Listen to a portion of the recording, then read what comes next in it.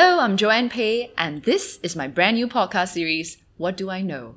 My guest today is a multi-hyphenate, and while Wikipedia describes her as a Singaporean singer-songwriter, scriptwriter, and YouTube personality, I do wonder though, how does she feel wearing so many hats? And in this world of YouTubers, KOLs, content creators, and influencers, is there a difference with the work done? Is one better than the other? Let's hear it from the talented Annette Lee. Hi, Annette. Hi, Joanne. Thank you so much for having me on your very first episode. It's such an honor. Thank you so much for joining me and for agreeing to come on the show. And for those of you who are not familiar with Annette, she's a popular filmmaker, actress, and musician, most well known for her comedy. She's written, directed, and starred in many of her own viral video series. And you would probably have seen her work on YouTube, TikTok, and Instagram as she played very familiar characters like Chantel and Auntie Susan. You would also have heard of this song that she wrote and performed with Ben King called Cai Fan Song. So Annette, you are someone with so many ideas, and the difference about you is that you actually make these ideas come to life. We also have a lot of ideas, but sometimes we just sit around and think about it and nothing ever happens. So tell us, how do you do it? I would say some are easier if they're, TikTok ideas, the kind of stuff where you just shoot with a phone and a tripod. But for some of the ideas that are bigger, like my more ambitious ideas, those do take a lot more time and I need to coordinate with a lot more people. I like creating and I like seeing things come to life. I recently did a web series, for example, and that took a very long time. It was almost a year on top of everything else that I've been working on. But despite it taking such a long time, it's just very cool that, just an idea can become a whole show that people are watching. And I think it's super cool. Yes, you mentioned, of course, the videos that you do at home, it's quite easy. You have a tripod, you have a camera. But the thing is, when I see some of the videos that you do, it's not just at home. You're in character, you're outdoors. You've done it so fearlessly. I mean, was there ever any sort of concern or worry or anxiety that you had? I think, so one thing that helps for a lot of the outdoors ones is that I always have a camera guy with me, so I never feel alone. And secondly, I'm usually dressed up as a strange character, and that helps because I just feel like it's not me already. So even if the auntie walks past, I just hello, and she'll never know who I am because I'm dressed up as, I don't know, Donald Trump or something, and it just looks completely different. So to me, I actually feel safer in disguise. But if it was you would feel embarrassed. I might though, if it was myself and I was doing something embarrassing. But I think maybe after so many years of desensitizing, maybe once I switched back to myself and I really, really did something embarrassing, maybe it wouldn't be so bad. But I still think I'll definitely still have a bit more fear than compared to if I was in character. You did mention also before that when you started out, you also didn't know where this was going to take you, right? So I guess there's no pressure in that sense. Like, just do and then see where it takes you. Then as you go along and then you gain more popularity and people started to like what you do more, isn't there a pressure to keep up with this likability factor? Yeah, actually, isn't it kind of strange that we're doing a job in which how well we're doing depends on how much people like us. I think because of the new age of digital media, it's easy for people to leave a hate comment if they really don't like you. It's easy for them to just show whatever sentiment they have towards you, and that's why that kind of, which is why I feel for you strange. What you do, because a lot of the work that you put out there is on social media, right? And you're opening yourself up to all these comments from people, and that's why I'm saying the likability factor, that you need to keep up with it. You have to sort of make sure that you're always liked, or at least your content is always liked, isn't it? Just try my best to be as consistent a person as I am, say, in front of the camera and behind the camera. So I don't have to try so hard. When I'm on camera, I need to be a likable person, But I just try to be authentic. So would you say that you you are not trying to please your audience? Would you say that? I would say I'm trying to make stuff that they would like. Okay. For me, it's like them liking me is a byproduct of me trying to make something that I believe they'll like. Yeah. So it's not so much me trying, the end goal is not like, please like me, you know? Right. Yeah. Right. So I also know that you sort of make a lot of videos of trends, or at least what you think is trendy. Why is this important to you? I would say it's not super important for me, but sometimes if I have an idea that so happens, I happen to come up with an idea while looking at this trending topic, then I'll just make you it act happen. on it. Yeah, so it's not so intentional where something trending is happening, I must create something. If I can't think of anything, I don't force it. Yeah. Right. So it's the same thing. Like, I don't want to just do it for the sake of doing it. It's like I want to think of how I can bring value by adding on to the conversation. Because your intention is always to bring joy and to make people laugh, but sometimes you don't know how people are going to respond to what you make. Yeah. Right? So I suppose what I'm asking is, have you ever done anything and then you thought it was funny and people just that's lame, or like they don't like it, or or they turn it the other way and say, actually that was very rude, or anything like that?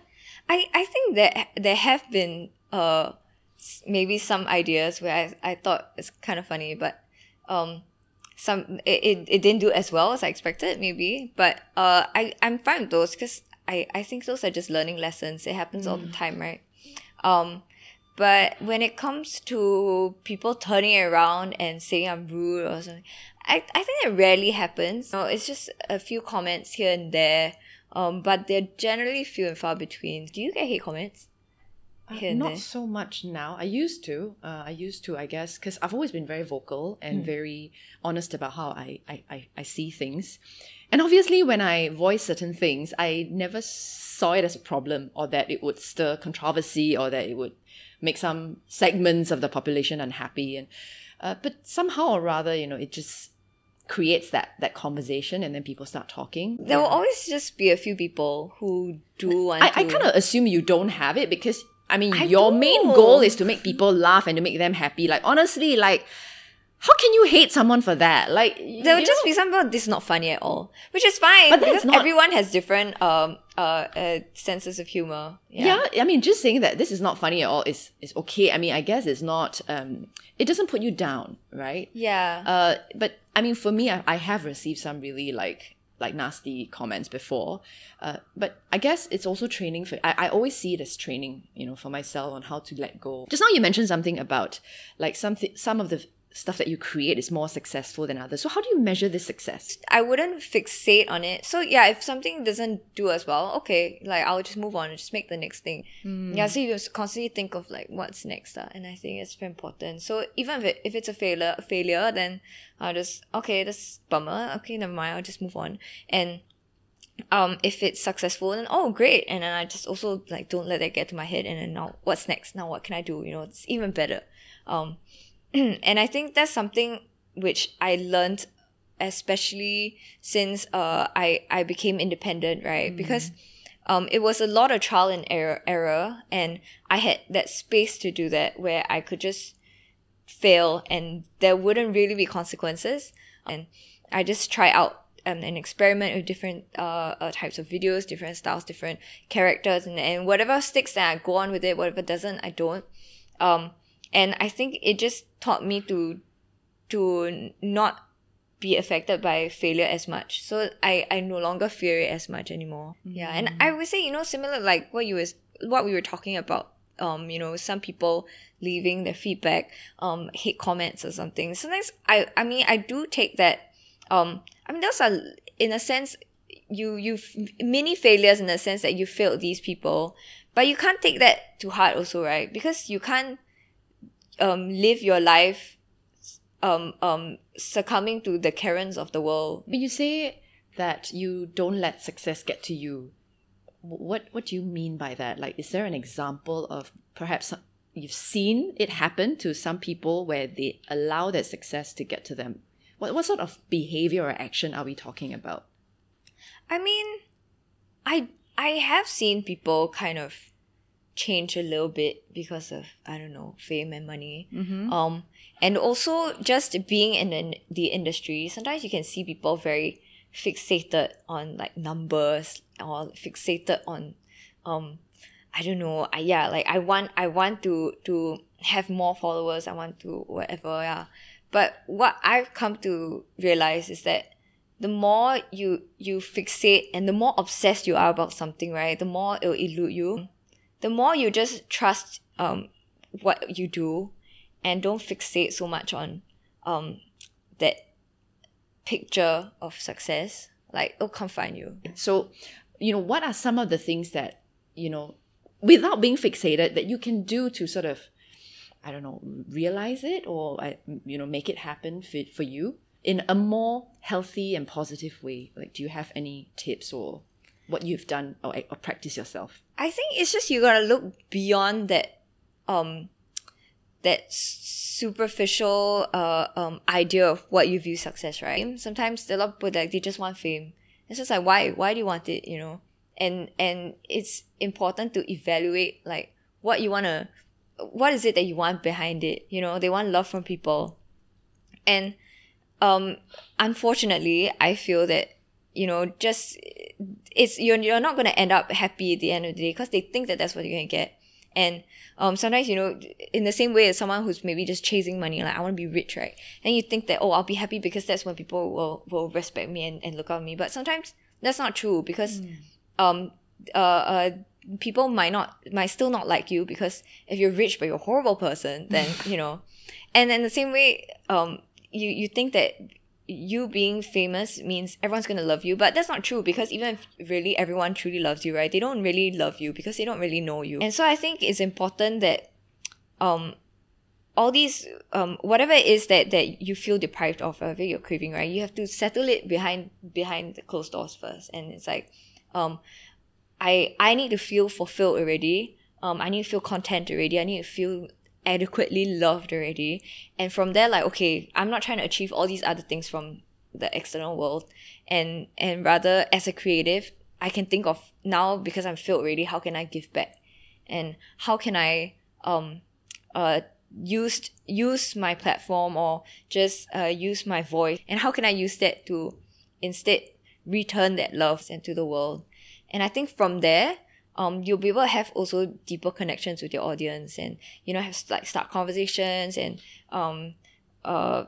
just laugh together about things, cry together about things. And I think that's more meaningful and that's more important for me, and that's what I feel is the most meaningful part about what I do. Yeah. Speaking of the value that you're giving back to us, I mean, how I stumbled on you is really during the, the whole COVID period. We are stuck at home, and plus I had this whole renovation going on, and, there was just a lot of stress on many, many ends. And I just remembered the thing that we did.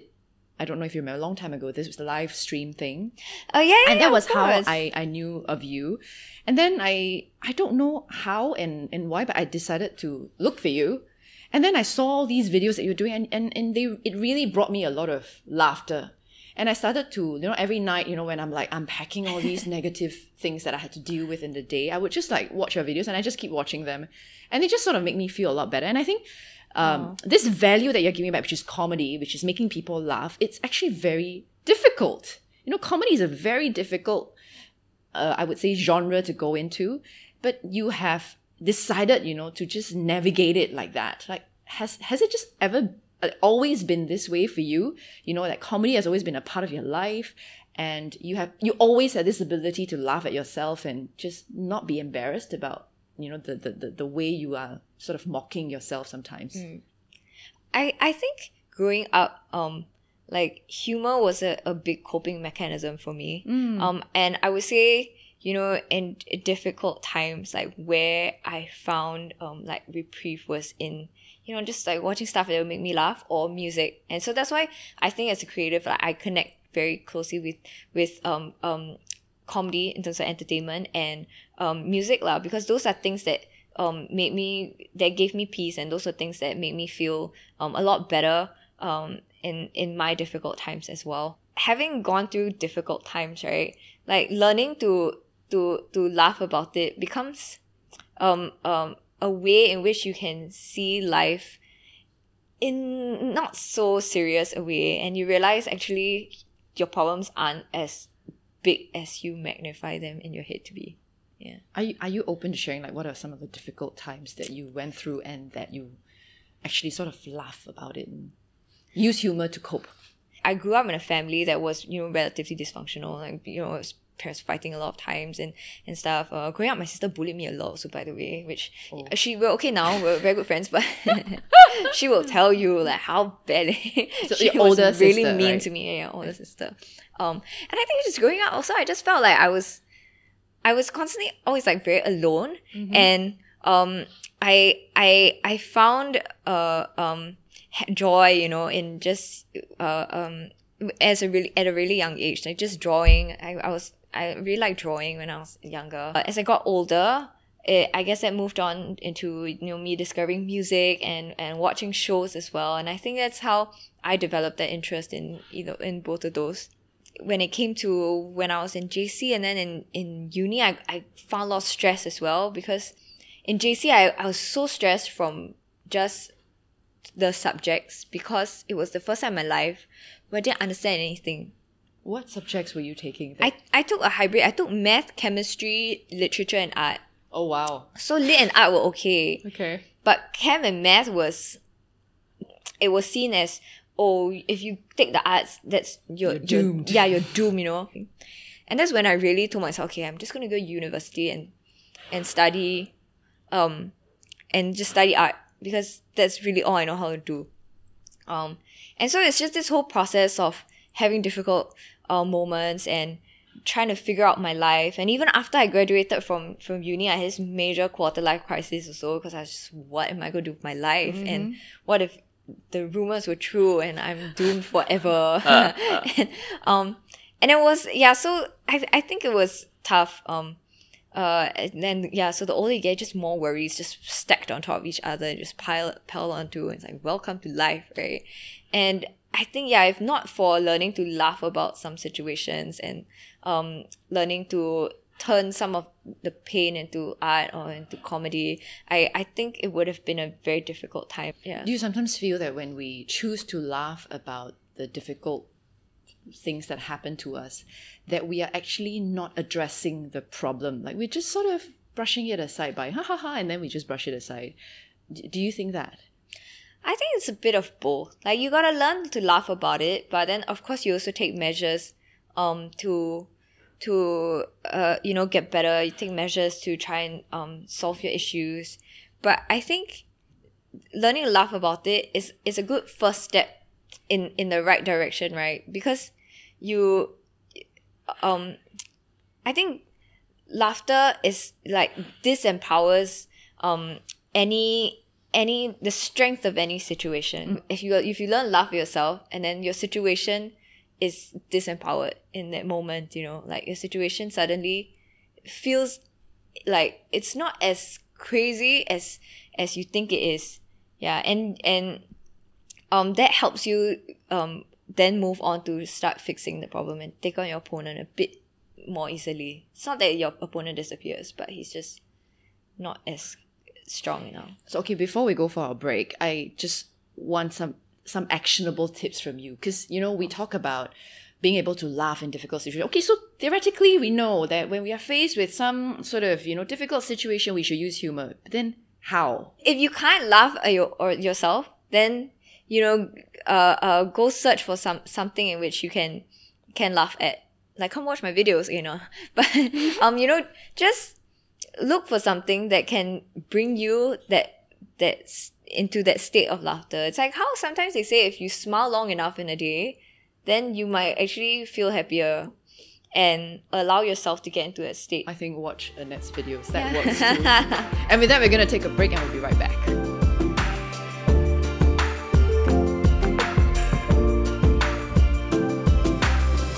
Welcome back. And just before we went for the break, we were actually talking about using laughter to diffuse any difficult situations. Which brings me to what just happened at the Oscars not too long ago, where, Will Smith was upset about something that Chris Rock said, which he did out of humor from his perspective. I think no matter what, like, violence is never an answer. So even if he was upset at a joke, I don't think that he should have just gone and hit somebody. Yeah, because the minute you hit somebody, right, then you lose already. Yeah. What do you think he could have done then? Chris Rock made a joke, right? And if you let these words like affect you to an extent where you need to get physical, then that's kind of crazy, because someone out there might say something worse to you one day. Maybe he should have just sat in the audience and just yelled what he yelled. For me, there are people who also say that, while, that looks like physical violence, and there's also the other part of it where whatever Chris said could be seen as verbal abuse, right? It's also violence in a different form, in a verbal form. And it's also not okay. We may be okay to talk about it, but it doesn't make it okay for you to make fun of it. So I think in a way, what he has done is that he has made a very, very strong point with this very public display of anger. And it probably wouldn't have the same impact if he had just sort of spoken to him on the side, back like off stage to do this. So I don't know if at that point in time he had used humor, for example, just laugh about it and just let it go, if it would have been better. But what I felt he did was actually, sometimes when you have anger in this way, it raises awareness for everyone. And it makes me think also that, hey, you know what? Sometimes when we make jokes about people, we got to be careful what we say. And we got to be sensitive. And and it has always been very close to my heart also, because I've experienced before what it's like to be on the receiving end, right? And when you have hosts and you have comedians, because in wanting to make a joke and being humorous, and they actually make fun of us, or, and I'm not okay with it. Yeah. I'm not happy with it, but you don't want to make a scene, you don't want to like draw unnecessary drama to yourself, so you just kind of like ha ha ha laugh about it. But then after that you go like, actually, maybe I should have stood up to it, and I should have voiced out what I thought, publicly, because you did something so public to me, but then I don't get a chance to respond publicly to what you did. So coming from that experience, I would feel like, I kind of also understand where he's coming from. While, we do agree here that violence is not always the method to solve problems, he definitely has made a point. I'm not agreeing that I think Chris Rock's joke was very funny or anything. I also did laugh at it. And I think personally for me also, when I write any jokes or anything, it shouldn't be at the expense of someone's appearance. Pick something else, So are there any other things that you sort of take note of when you think about jokes that you make of other people? Not at the expense of people's insecurities. But you don't know what their insecurities exactly. are, right? So sometimes you don't know. So I never go too deep into something which I think that they're ashamed of, or like appearances. Okay, so earlier in the introduction, I mentioned that you are a multi-hyphenate, right? And then in this world where we have like content creators and YouTubers and influencers and KOLs, like, is there a difference in the different roles, or are they just labels that we put on? I don't know, because I think for me, like, I never saw myself as becoming an influencer or something. Like, that was not on my to-do list. Like, that was not my ambition when I was a kid. Like, I just wanted to be an artist. So at this point, which do you identify with, if there even is one that you identify with? I don't know. I'll go with musician and filmmaker. Right, because if you were to fill up your immigration form, what would your occupation be, right? I always just write writer. It's just easier.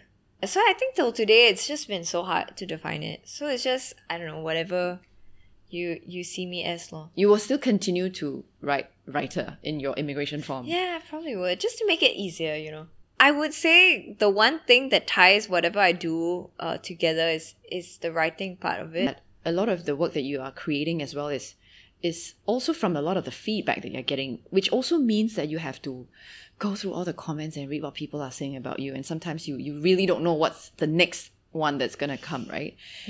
Like, in my imagining, I'm just thinking that's really hard. Because you're almost like living your life based on what everyone else is saying. Or am I wrong to say this? No, because I don't take most of it to heart. Yeah, so it's okay. Yeah, and some of it I know it's just misinterpretation. So my latest series, Asian Billionaires, there's a Filipino character who's a helper, and then someone commented like, "Oh, you're just making a Filipino stereotype." And someone replied, that person, because I just ignored the comment and said, and so someone else replied and said, "Please explain how is this a stereotype, right? I really just want to know." And they said, "Oh, she's making it look like all Filipinos are domestic helpers." And I'm like, in my mind is, no, that's not what I showed. It's just, I'm just showing in the context of this one unit of a family, they have a helper. It doesn't mean that because she's a helper, then suddenly I'm saying that all Filipinos are domestic helpers. Like, that's not true. So I was just like, that's not true, whatever. So I just move on. It's just a misinterpretation. Right. Yeah. But I would say there are times if someone is trying to start a conversation, if they ask something, then I do tend to reply, because I won't see those as hate comments. I feel like they're trying to start a conversation, and maybe I'll explain myself. I agree to this, and I see a lot of myself as well in what you're saying, because for me, I think it's important to have conversations, and we may not necessarily agree with each other, but if we are coming in with that intention of just wanting to present another perspective, it's different from, I'm trying to put you down, I'm trying to, attack you.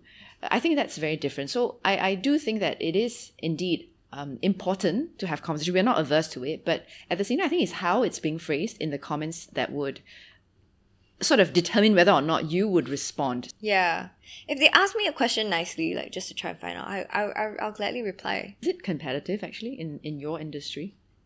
Yeah, but I mean, there are some really awesome people as well. I mean, in every industry, there's like there's awesome people and there's not so awesome people. So, Well, what do you think will keep you going? Because, like you said, people's attention spans are shorter, and then someone new and someone funnier probably will come up, and then how do you stay relevant? I don't think so much about that. So I just think about like the work that I want to create. And yeah, so I guess that would be how I stay relevant. But okay, and I would say I of course set goals where I produce something every week or so, just because I'm working for myself right now, so I can't just not work. Yeah, so that for me is just creating the content. Really, like, I think if you just focus on making stuff that you think people enjoy, right, you really don't need to worry so much about all these external other things. So you seem like this, you seem like you have everything going for you, right? Because you are, happy, and then you are making content that you like. You're kind of living out your dream, because I've read that you said that you graduated from film school and you wanted to be like a director, a writer, an actress, and actually you've done it all. I actually never wanted to be an actor, so it was just, I accidentally I stumbled in front of the camera because at my previous job. Yeah. Okay. But you've done it all now, right? Have you always been so focused? I have a dream and I want to be this, and then I will, work my way to achieve this goal.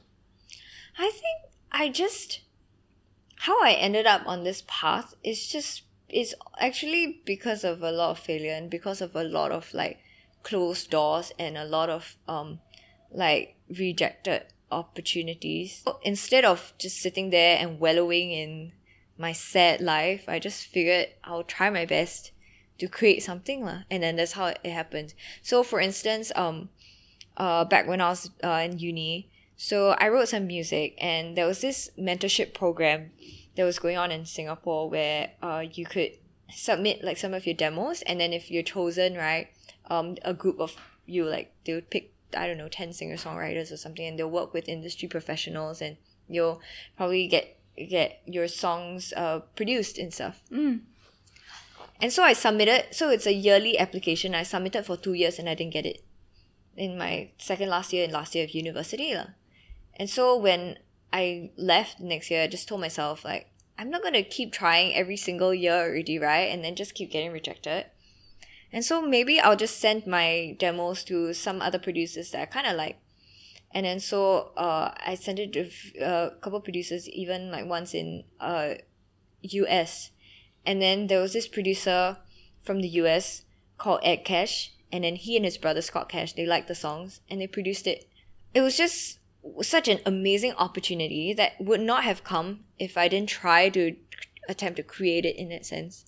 Like and it only came about because of the initial rejection. Yeah, and so because I was turned down, then that's why I ended up like that. I suppose a lot of people don't know this part of the story, right? Like, yeah, they think that, I just didn't want any kind of I never submitted to anything and I just went out there and made it myself, right? Like, no, I didn't. Like, I would have wanted to just, go with whatever is in the mentorship program and then be happy with it. Exactly. And I think it was similar also for when I started acting and multitasking on set, right? It's that I just wanted to be a filmmaker and I just wanted to make like a show. I wanted to make a web series. So when I was in school, when you're in film school, everyone wants to make a movie, right? Every director wants to make a movie. And for me, it was like, I would love to make a movie, but I also enjoyed watching series, especially like comedy series, like all these Modern Family and other sitcoms that made me very happy. And I was like, that's one of the first things I want to do because I know that that's also slightly more achievable compared to a movie. Yeah.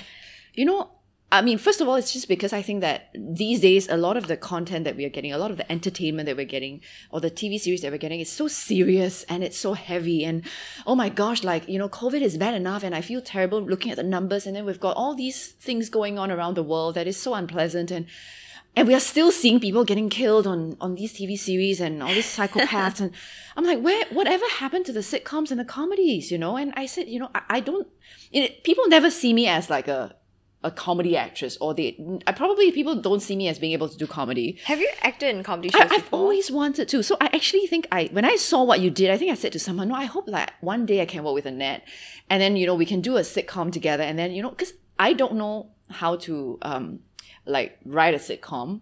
And I would love to be directed, by you because you're funny. And I think if you think I can do it, I'll be like, I also will have the confidence because maybe any actor can be funny, really. I really believe, Really? Yeah. Tell me more about this. Like every actor can be a comedian? Yeah. It's all about writing the character and being in the character. You don't have to be, that straight out hilarious person. It's funny because I'm watching you as a spectator.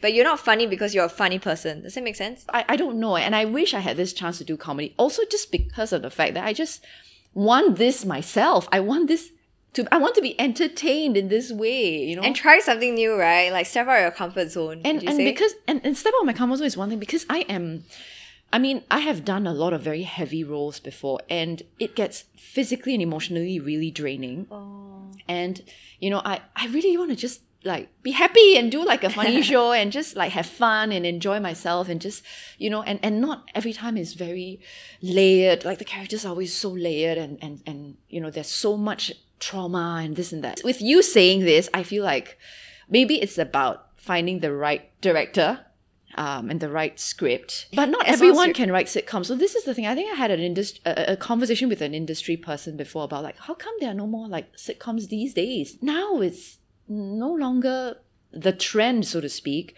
Actually, yeah, why? And I've heard that it's because it's really hard to write good comedies. Is it because also a lot of people are getting comedy in a very short and quick form, like through Instagram or TikTok, right? Like your videos, for example, that I no longer need to sit down and watch like, like a full length or not full length, but like even a full length is like 20 to 30 minute like sitcom. Like when I can just sort of swipe, ha ha ha, swipe, ha ha ha, swipe. No, I disagree. And that's why I wanted to make my web series because what I love about being able to do a longer show is having people feel like they're a part of something deeper. It's not like just a superficial laugh. And I've had really warm reception to the show and I do think that there is value in making something longer and having a longer laugh in that sense, yeah. Because I would say, if it's just a very short video, you have a quick laugh and then they move on, right? But if you have a longer show and a longer kind of sitcom, people really follow it and they feel like you're part of it. And I think there's something extra special about that, But I wish there were more. Yeah. Yeah, and I think you have to spearhead this for us. I will try my best. So I do think that we need to have more sitcoms. And when you say that actually sitcoms are easy, it is kind of a bit different from what I heard.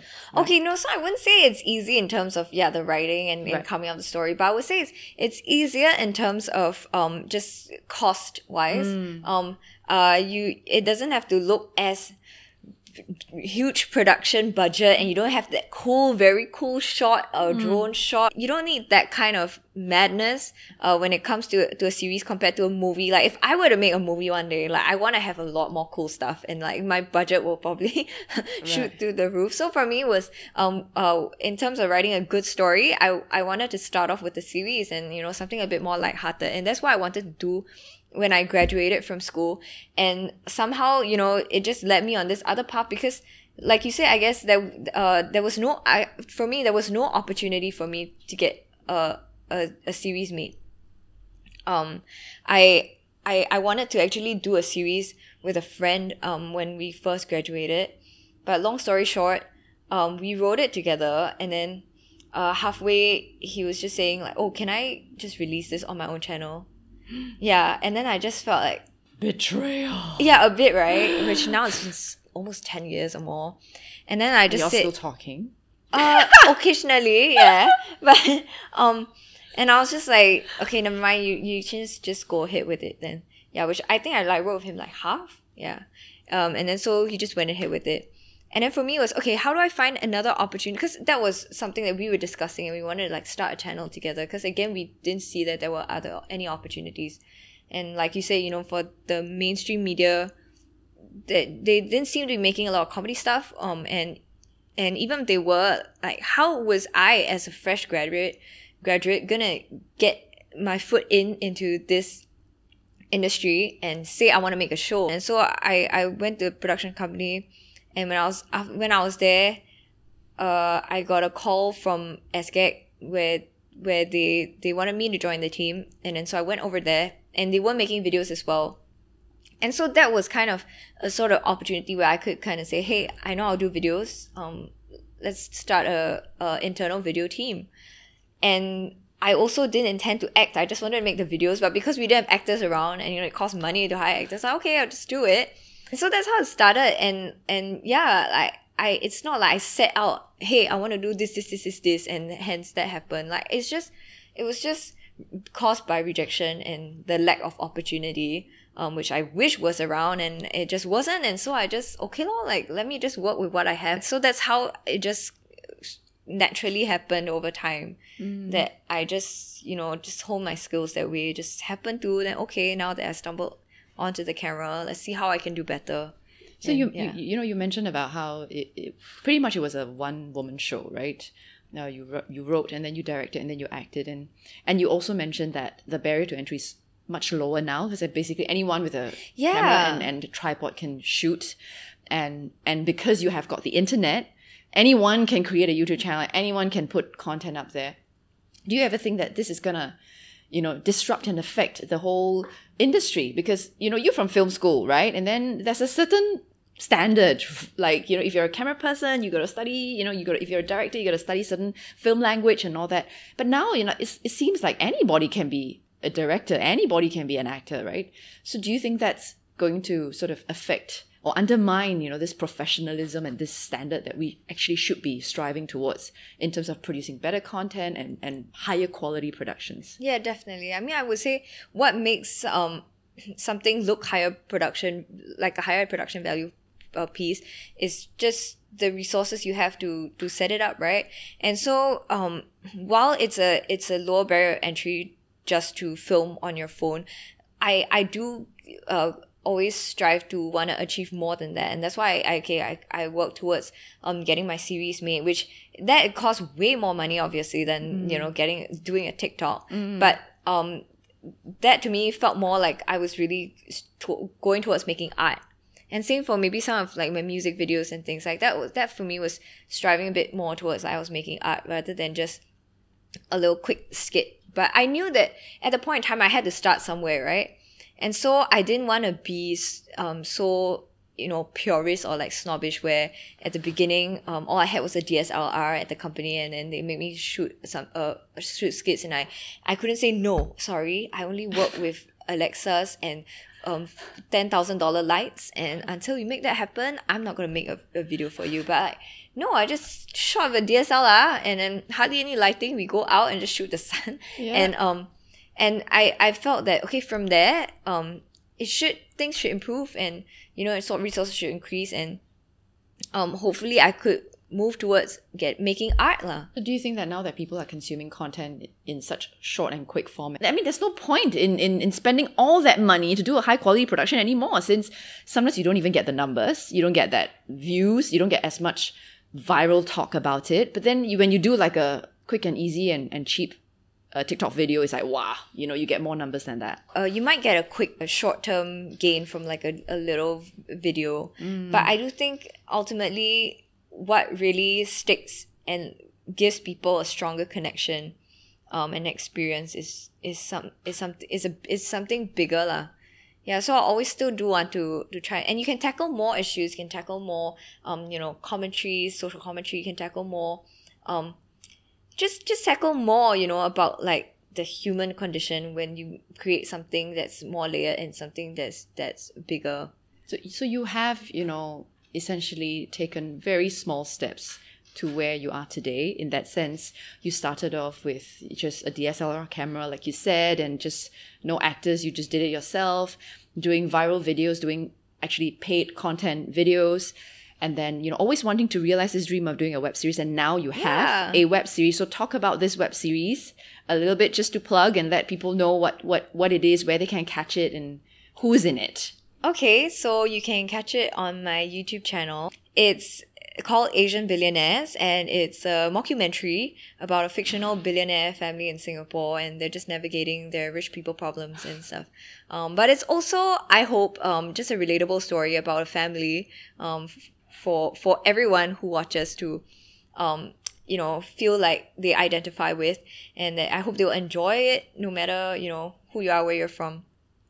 And it stars Gurmit Singh, Amy Cheng, Benjamin King, myself, and a Filipino actress called Pao Diaz. So it was a lot of fun to shoot. So I hope you guys enjoy it. Yeah.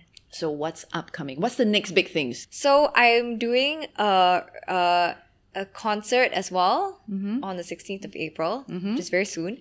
And it's called Annette All-in-One, where it's sort of like an all-in-one of everything I do, which is music and some of my comedy stuff. You'll see my characters, and there's going to be fun surprises where okay, fine, I'll spoil the surprise.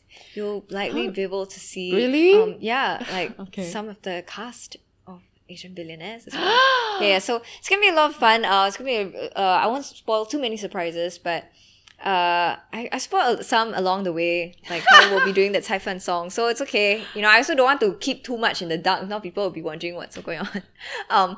So it's a concert, and I opened it as a ballot, so I didn't sell tickets. It was just sort of NDP style. But by now it's closed already. The ballot's closed, so you can't sign up anymore. Yeah. But it's very oversubscribed, so, and I feel like, all of us, we have been spending years dealing this pandemic, and like you say, it's been dark, it's been just difficult.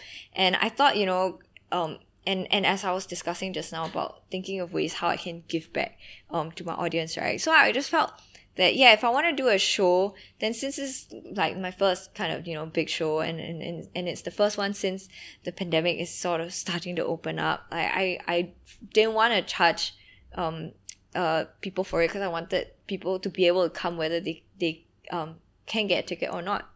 And so this is, I would say, like my gift to my audience, as like a post-pandemic gift. And hopefully everyone can just come together and we'll just hang out and we'll just have fun. And it will be, so it will just be a time where I can finally meet everyone in person, which is so awesome and so exciting. I wish you all the best, and I think you will do a great job as what you've done so far already.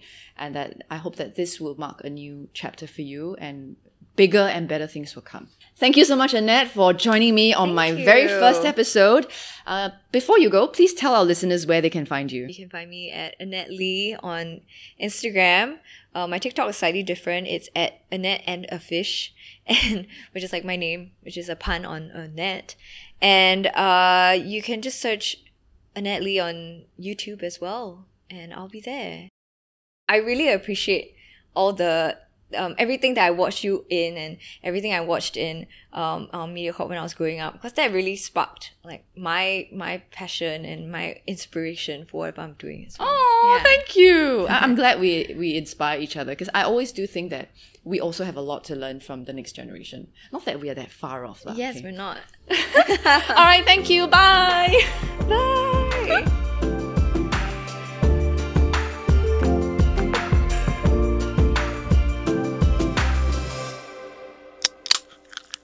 This was the Zoda Pop Podcast.